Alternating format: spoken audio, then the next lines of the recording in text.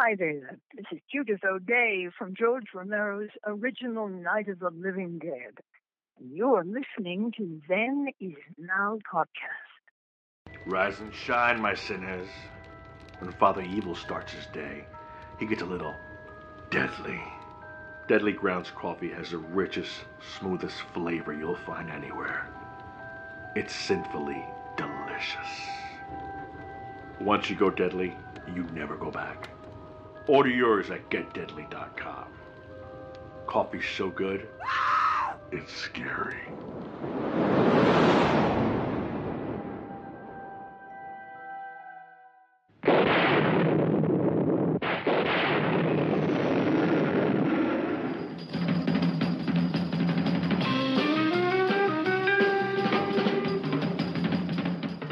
Welcome to this special mini episode of Then Is Now podcast. I am your host, Rigor. In April, I had the good fortune to attend the April Ghouls Drive-In Monsterama at the Riverside Drive-In Theater in Vandergrift, Pennsylvania. The theme was 80s horror films with such movies as Slumber Party Massacre, Sleepaway Camp, Pieces, Edge of the Axe, An American Werewolf in London, The Howling, Halloween 3, Season of the Witch, and Mausoleum. We did a wrap-up show on that back in April, and the guys who run it put together a show like this every April and September at the Riverside Drive-In, and this past September of 2021 was no exception. The theme this time around was Giallopalooza, and while I didn't get to attend, it was an amazing lineup of films that I really wished I was able to see at the drive-in. On today's show, we're going to talk to Gene and George and have them wrap up the event for that weekend for those of us who couldn't attend. Class is in session. I am joined today once again by the masterminds behind the Drive-In Monsterama, George Reese and Gene. Welcome to the show, guys. Thanks for having us. Awesome. Glad you guys could be here. So I know we had you on the show back at the April event, and you did tell us about this, but can you just sort of once again tell our audience about the history of the events that you put on at the Riverside and what they're all about? Yes. Well, this is George, and I came up with the concept for the Monsterama. Basically, back in 2007, I was looking to do a horror movie festival at a drive theater. I had been to a couple, mainly the Starlight Drive in Atlanta did something called Drive Invasion, which was a big festival of cult movies and music and stuff. And I wanted to do something related to just a horror movie weekend at a drive-in theater. And so I said, I know where to get the films from. I know the studios and this and that. I'm like, let me approach it. I'm in New York, so I'm saying that I'm looking to find a theater on the East Coast that I could at least get to easily enough. So I inquire, Pennsylvania, upstate New York, the surrounding states. To make a long story short, the Riverside Drive-In in Vandergrift, PA, which is in western Pennsylvania, outside Pittsburgh, were the ones that really, they were the ones to respond very enthusiastically about doing something like this. So we did the first one in 2007, and it took a few years to grow, and basically now it's a biannual thing, because now we have the not only the September Drive-In Super Monsterama, but April Ghouls Drive-In Monsterama, which is in April. So now we're doing it 2 years. 2 times a year since 2007, and it's gotten bigger every year, and the reaction has just been great. We've met a lot of people. Our audience has grown, and more and more. I just love doing it every time we do it in April and September. The more we do them, the more I love doing them, and I'm just glad that we're still going strong. Awesome. Now, as of this recording, it's late September of 2021, and you just put on your September event called the Giallopalooza, which I'm sad that I couldn't attend. But can you tell our listeners what a Giallo film is and what the films were that you picked for this go-round? Yeah, a Giallo is a Italian-made. It basically originates from these kind of paperback novels that were yellow, which Giallo means yellow in Italian. So these paperback novels were like these murder mystery thrillers, whodunits kind of things. And this caught on as a cinematic theme in Italy. Dario Argento, these are some of the directors associated. Dario Argento, Lucio Fulci, Mario Bava were just some of the famous horror directors that made these kind of films in Italy. And a lot of them were shown here in theaters and now have been shown to younger generations on DVD and Blu-ray. So it's basically a genre that has a big cult following now, and I think it's catching on more and more, even with the younger people that maybe weren't familiar with these films years ago.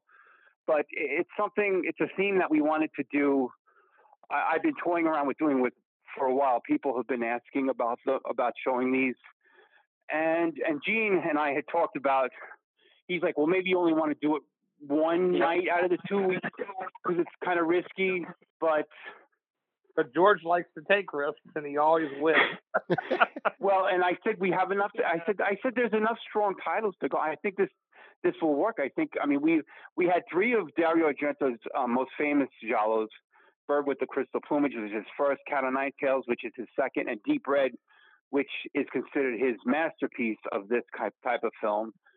And then we had a Mario Bava, Blood and Black Lace, which is considered the one that really started the whole trend in the mid '60s. Right. And a Lucio Fulci film called A Lizard in a Woman's Skin, which is kind of like a more psychedelic, sexy, giallo type. Yeah, I mean Goya type of these films, and it worked. The reaction was the fans were really digging it. They really loved it. You know. So it was another weekend of absolutely packed weekend. You know, it's going back with the whole 2 years ago in 2016, we did a Friday night that was a Spanish horror night. Okay, and it was sort of an experimental Friday night. We knew the Saturday night was going to be huge because it was the 50th anniversary of Dark Shadows. So we did the 2 Dark Shadow films, followed by House of Drip Blood and The Bat People. And we knew that night was going to be big. And George just kind of threw it out there and put the Spanish horror night in, and it packed. You know? Wow. So yeah, it was a surprise. It was a surprise because it wasn't going to be it wasn't going to be costly. So I said, even if it doesn't do as well, it's something I want to do, and I think it's going to be fun. But I think people just love those titles, and whether they're familiar with the films or not is besides the point. They see these outrageous titles like Vampire's Night Orgy, and they think, wow, this is like something, you know. War of the Zombies, which was the third, the American version of the third Blind Dead film, Ghost Galleon. You know, that was a dream for me to see that on a big screen. And but what it says to me about these events is that, you know, we've created this happening now twice a year, and it's a family thing for a lot of people that come out like a convention. Because it's only twice a year, I would say it's better produced than the majority, if not all, of the other drive-in events. And the other thing is that people look forward to it more twice a year than being able to do it, you know, 4 or 5, 6 times a year. And people have said you should do like a summer show, you know, and maybe another Halloween show or whatever. But, you know, we both work and we both have lives, and it's very difficult, you know, just to put 2 shows together. And I think it becomes much more something that people look forward to because, you know, excess doesn't work in anything. Right. If you eat too much, you get tired of it. If you binge watch too much, you get tired of it. So I think the format of spring and fall, because the drive-in is commercial, is the absolute best format. And, you know, it always gives us this creative leg room to come up with more stuff that's more interesting. For instance, for Giallapalooza, we didn't know what kind of music to play, and we were sitting around one night here, you know, on the phone with each other, and then I said to George, how about some kind of weird lounge music? Well, then my email pops up with like 50 links to these Italian soundtracks, right? And he's like, yes, do it. This is going to be great. So again, approaching that with wondering while you're playing this at a drive-in, if these people are going to be like, what the hell are you making us listen to?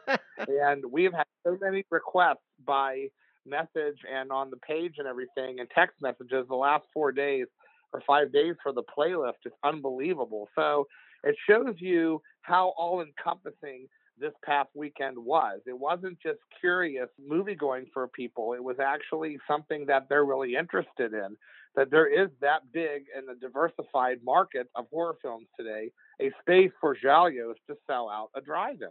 Absolutely unbelievable. I would never have believed this 10 years ago, you know? Yeah.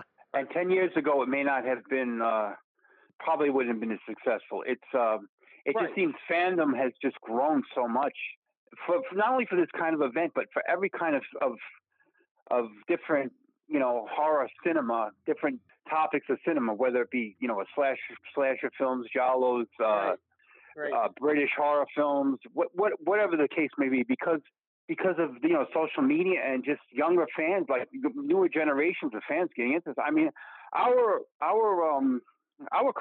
fans, our patrons are like becoming younger and younger. It's almost like we've been doing the show so long. It's like a lot of the older guard has. I don't mean that they've died off, but they've kind of some of them have fallen off. And then some of them have they've gone to better patches. Or what I mean is that they're maybe they're not into doing this coming to these shows anymore, and it's almost like a new generation is taking over, with some of the old guard still coming back. So it's just a great mix of people coming to these shows.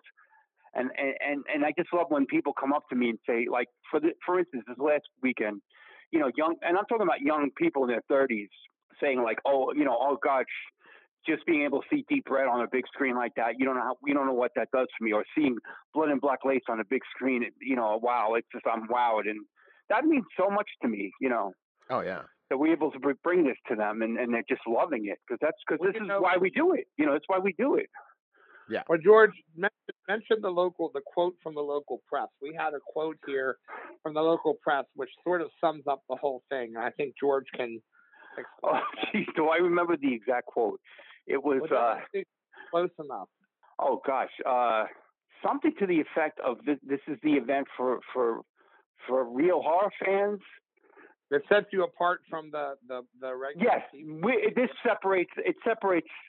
This show kind of separates, the real fans from the not so real fans. In other words, it's like this is like really, this one really, you have to be a real fan, a real deep horror fan to be coming to these shows.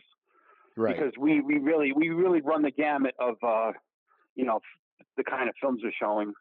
Oh yeah, and you're not only keeping the drive-in alive, but you're introducing, like you said, these people to films that they may not even have heard of in some respects. No, and that's the case with a lot of stuff.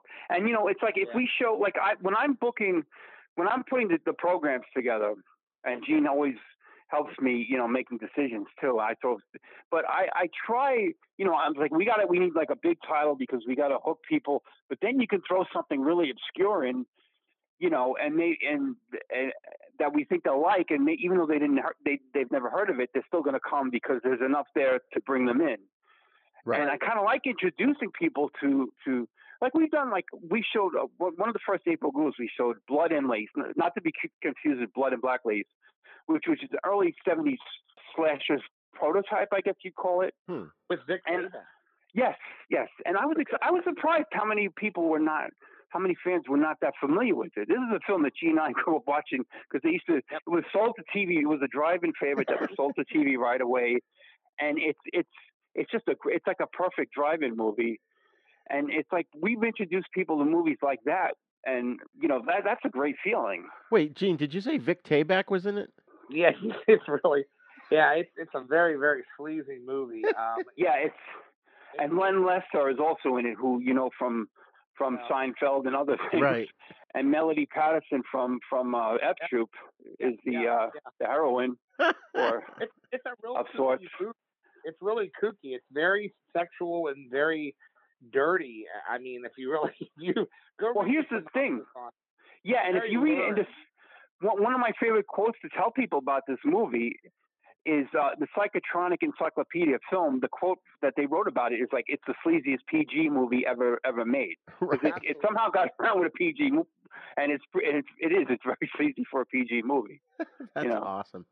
So of the films that you played at the Giallopalooza, do you guys have a favorite among them, or?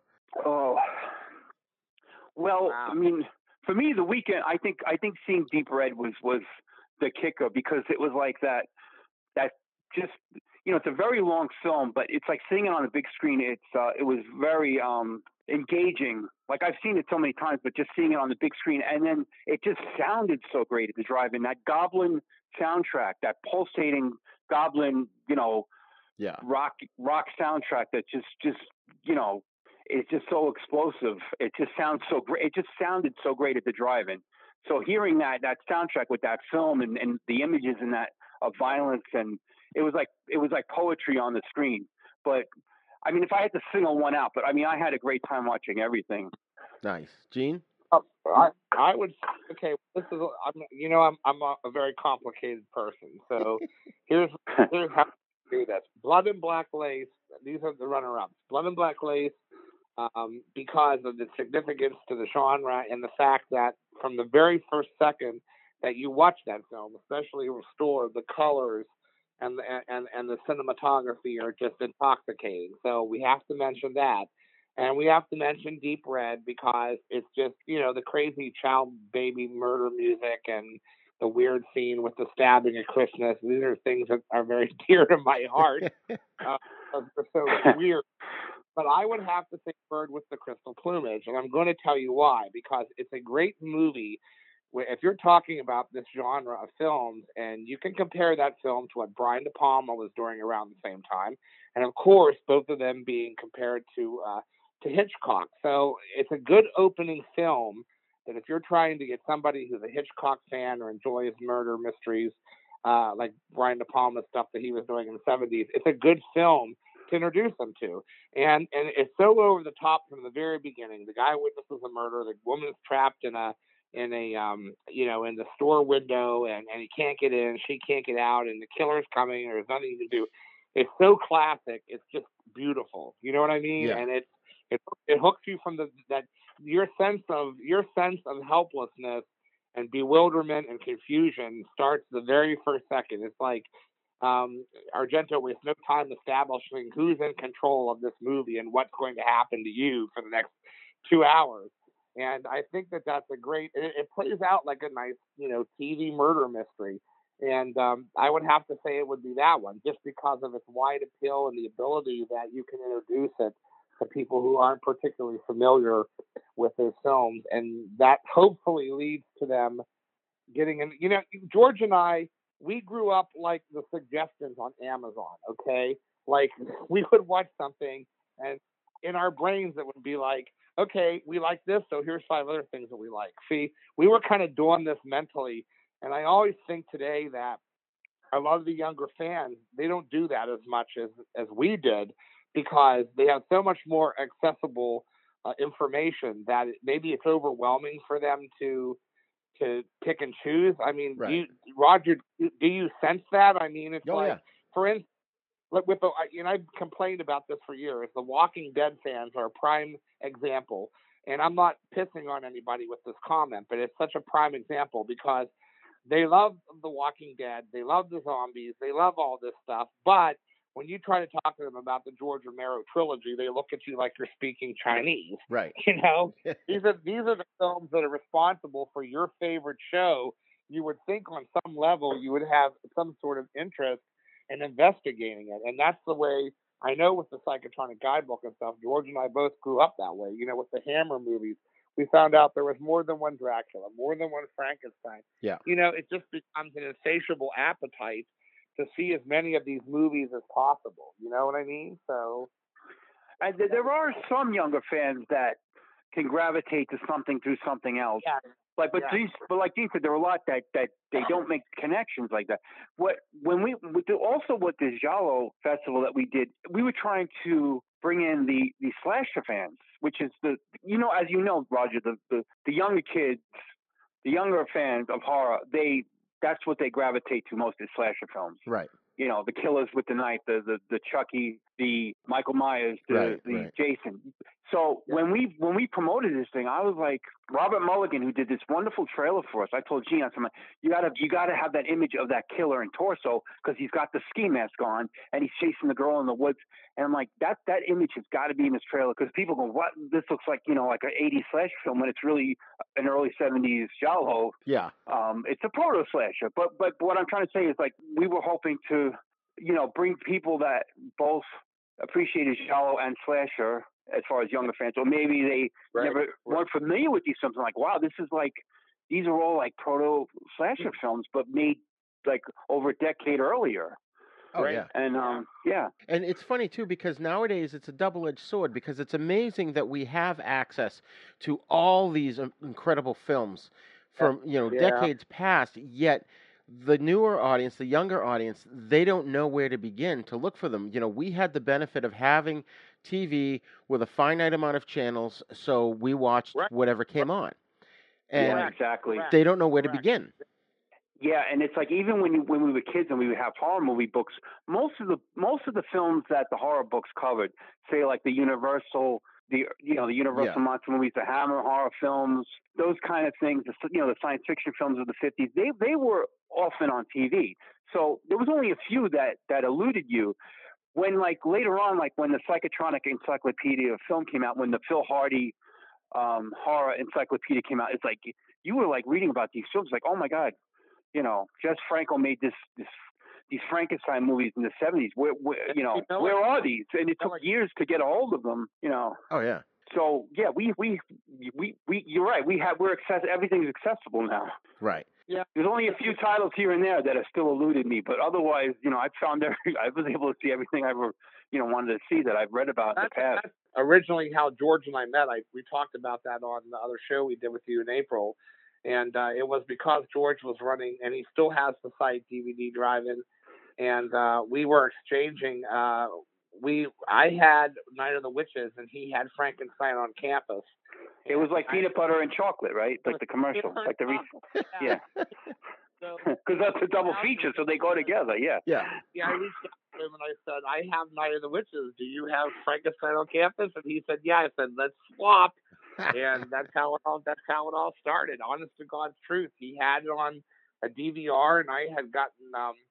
I had a hell of a time getting Night of the Witches. It just wasn't available back then. I had to go through some guy in Texas on VHS to get it, and he had two different cuts of it that was recorded in on a VHS off of when TBS was doing their movies till dawn or whatever. Oh, okay. Yes, TBS used to run this movie a lot, but it was a TV cut, unfortunately, of an R-rated movie. Right. So, Right. yeah. Yeah, we used to have to, go to like all those places like Video Search of Miami or Sinister Cinema to get the bootlegs so we could see them. Yeah. I remember certain friends, they would order like stuff from Video Search of Miami. We'd have like these Saturday night watch party. This is like, and I'm talking about 30 years ago. Mm. And like sometimes the quality was, and we'd be watching stuff that was in a different language with no subtitles, not knowing what the hell was going on. But it's like we was the rarity of it was just the draw. We were just like seeing films that you never thought you were going to see before. Oh yeah. That was how my Horror of Party Beach came. The very first copy that I owned of Horror of Party Beach was on VHS, recorded from, the guy had a 16 millimeter copy and he recorded it and was selling it on eBay on VHS.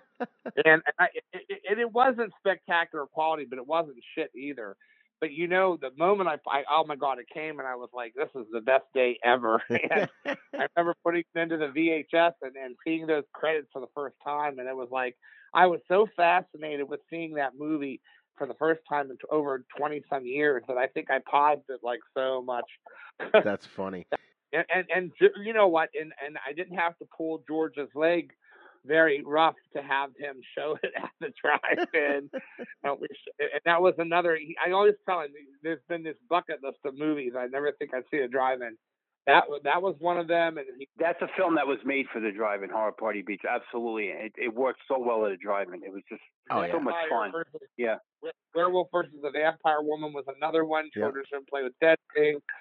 Shockwave, which people have recently expressed an interest to have it shown again. Nice. There's all these movies that I would never have expected to see at a drive-in, and then all of a sudden they appear, and I'm like, it's Christmas.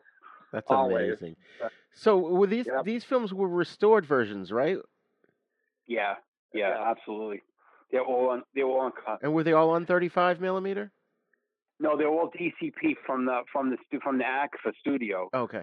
So the version of Deep Red was actually the full-length director's cut. So it went back and forth from Italian language with subtitles to English. Huh. Interesting. Yeah. That's cool. Yeah. Now, were there any giallos that you wanted to show in that program, but you just couldn't get your hands on them? No, everything we wanted to show. Well, I wouldn't say that. The only one that I would have thrown in there, but it might have been overkill for Dario Argento, would have been Four Flies on Grey Velvet. Okay. But it's just not available right now. And Paramount, I think, has the U.S. rights, and I don't think they have a print anymore. And so that would be the only one. But I would say no, because it was like there were a lot that I could shoot, and I had to narrow it down to what I thought was going to be the most appealing and the ones with the most horror elements. Since this is, like some of the genres I was talking about this the other day with somebody. Some of them are straight thrillers, straight like double crossing. They're crime dramas. They don't have a horror element. Yeah, exactly. They're crime dramas. I'm talking about a lot of the ones that which I like them, but I don't think they would go over as well. Like some of the ones with Carol Baker. She made like 5 or 6 of these kind of movies. Right. In Italy and Spanish Italian co-productions. But I think I picked with the Fulci, I picked the one that I thought was with the lizard and woman's skin. I thought this had the most elements that really belonged in this show. And plus, it's full. Everybody's always asking for Fulci, but it goes to show, like this argument we had before about like what Gene was saying about the Walking Dead fans not knowing about the Romero trilogy. There's people, and I'm not like knocking them, but I even spoke to them. It's like they know Fulci from Zombie and Gates of Hell and Beyond, but they don't know that this guy like in the 70s he made these masterpieces like Don't Torture a Duckling and Lizard and Woman's Skin, and one on top of the other, these great thrillers. Oh yeah, which are basically horror films, and it's like they never heard of them. Right. It's like this guy, you have to see these films. Well, it's like even the Friday the 13th fans, the young kids have never heard of Twitch of the Death Nerve. No, and that's direct. There's a good number of films that were definitely took Friday the 13th took inspiration for. As you said, Twitch of the Death Nerve and that's a giallo, so that could have even been in this program, but it didn't make it. But yeah, absolutely, that is especially for the second Friday the 13th. Yeah. Oh yeah. Which I think copied exactly several of the murders. Right. Yeah, very close. That's for sure. Yeah. There's a total similarity there. And another one that Gene and I love is a British film, a sleazier early 70s British horror film called Tower of Evil, aka Horror of Snape Island, which is absolutely an inspiration for the Friday the 13th movies. Oh yeah, yeah. Because it's a what do you call it, body count movie, right? And then, people are getting it. How many movies in the early 70s besides Tower of Evil and Twitch of Death Nerve had people getting killed by machetes? Right. And that became one of the weapons of choice a decade later. So on cinema in horror films. So that just goes to show you. Yeah, I mean a masked killer carrying a knife. Yeah. So, as we wrap this up here, can you guys maybe let us know or give us a sneak peek into what next April's lineup might look like? Yes. And that's going to be your 15th anniversary, right? Well, 15. It'll be 7 or 8 for April. It'll be 15 years technically. Right. But it'll be it would in September it'll be the 16th Monsterama. And then April we've been doing since I think 8 years. We have to look. Sometimes I lose track. Yeah, but it is 15. It's like 15 years now because 2007 to 2023 is right, or 2022. That's 15 years. Right. So yeah, it really is the 15th anniversary technically next year of these events. But getting back to what we're doing, we don't want to say too much because last April we did something and then it was copied like 2 weeks later by somebody else. So we're gonna. Yeah, no, it's true. It's like wow. It's like okay, thanks. I didn't know we made that much of an impression, but okay. So all we're gonna say is it's gonna be big. And it's going to be 80s horror films. That's all we're going to say right now. It's a sequel. It's a sequel to what happened. It'll be a sequel to what happened this past April, structural-wise. Yeah. So now, is there a dream lineup that you guys have been wanting to do, but maybe you just couldn't get the film rights for? I think he's done it already 6 times. Probably. You squeezed that one out with Halloween, and you had Phantasm, and what else did you have in that show? Was it Texas Chainsaw like the whole weekend? Oh Yeah, we've had Texas Chainsaw, we've had Evil Dead, we've had a lot of the big, and in fact, I'll say this, Roger, we never. This is like 50. You know, we've been doing so many shows since 2007, but we never repeated a movie. But that may change, not because we have to, but because we want to. That's the thing. Right. You know, there's some big ones that like people weren't at that are now coming to the show that have asked about, and we're gonna, you know, maybe incorporate some films that we've shown before here and there. We're gonna maybe reincorporate into the future shows. Well, that's incredible. You know, yeah. You guys, like I said, you guys have been doing amazing. You know, not only helping to continue to keep the drive-ins alive, but you're also introducing people to these films that probably haven't heard of. And so, can you tell our listeners where they can find your events online so they can stay up to date on the future shows? Gene? I can't read off the Facebook. Well, no, just go to the Facebook page. It's called the Drive-In Super Monsterama, and you just look up that and you'll see it. That's the name of the Facebook page. It's a community. It's a community page. Yeah. We don't, even though we do the events, when we do like an event for each movie or each weekend, we keep telling people follow the community page because, you know, I run that and it's hard for me to post back and forth the same things over and over again on both of them.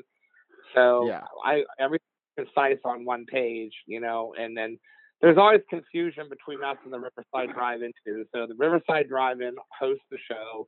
Todd and Emma, they're fantastic people, like George was saying, and then we're the vendor for that. You know, we're the the promoters for that show. So we the two always get mixed up. So I'm always saying that on the page because they ask us questions that we can't answer about stuff to drive-in, and vice versa. And vice versa, yeah. So you know, no matter how many times you tell these folks it's two different entities, they just don't seem to understand that. So it's easier, like we don't know questions, we can't answer them, you know. That's why I always put that out there. But stop on the page, and the page always has something going on, whether we're reliving the old events or we're just talking about, like for Halloween this upcoming month, we'll be talking about decorations and records we owned as kids, and what else, George? Movie lists like TCM does, you know. Oh my God, there's some huge Hammer nights coming up on Turner Classic. Oh, nice. And then we talk about Famous Monsters magazine. We just anything that means something to us. And then we tie in, like George, for instance, is going to be going up to on a vacation to Hudson Valley. Well, it's actually. Oh, you mean the Tarrytown? Yeah. Yeah, it's Hudson Valley. Yeah, no, I don't know. I'm sorry. I apologize. I thought you were talking about something separate. Yeah, no, definitely. No. So we always cover like a lot of Halloween events, like stuff at Lyndhurst and Sleepy Hollow Cemetery and different other conventions and things. You know, we try to. A lot of the people that I post about with their events are people that mutually support us. That's awesome. So, and that's the one big shout out that I want to give real quick here. So, give me a second. For the Pittsburgh horror community is that we know everybody and they know us, and everybody shows up in everybody else's shows. We had so many people show up from different events here and local filmmakers and everything that came Saturday night. And that's what it's all about. It's all about the family atmosphere. It's all about a piece of pie, everybody, and mutual support. And there isn't any jealousy or distrust or backstabbing. Pittsburgh has a very, very good horror community, and they're very supportive of us, and we both thank them for everything that they've done for us. So there you go. That's awesome. Well, good for you guys, doing great work. And next April, get in touch with me beforehand, and I'll help you promote it, before the event, and then we can do another wrap up afterwards. Yeah, we can do whatever you want. Yeah, you got it. 3 days before it happens. Yeah. No. Yeah, hopefully we'll have everything planned, months ahead of the actual date. And then, we'd love to talk more about this. Awesome. When it happens, yeah. George is very excited about April. He's very excited. So trust me. I'm very excited. It's like as soon as September was over, I'm talking about April at the September event. I'm like, well, what about this? What about that? Yeah, no, it's. I think it started during the weekend. That's awesome. Well, thanks so much for coming on the show, guys. You know, you always have an open invitation to come on and talk about any kind of horror movies. And we're going to have you guys on pretty soon. We're going to record an episode for our 13 Days of Hallowtober special. So looking forward to that, and just looking forward to talking to you guys again. Awesome. Thanks. Thanks, Raj.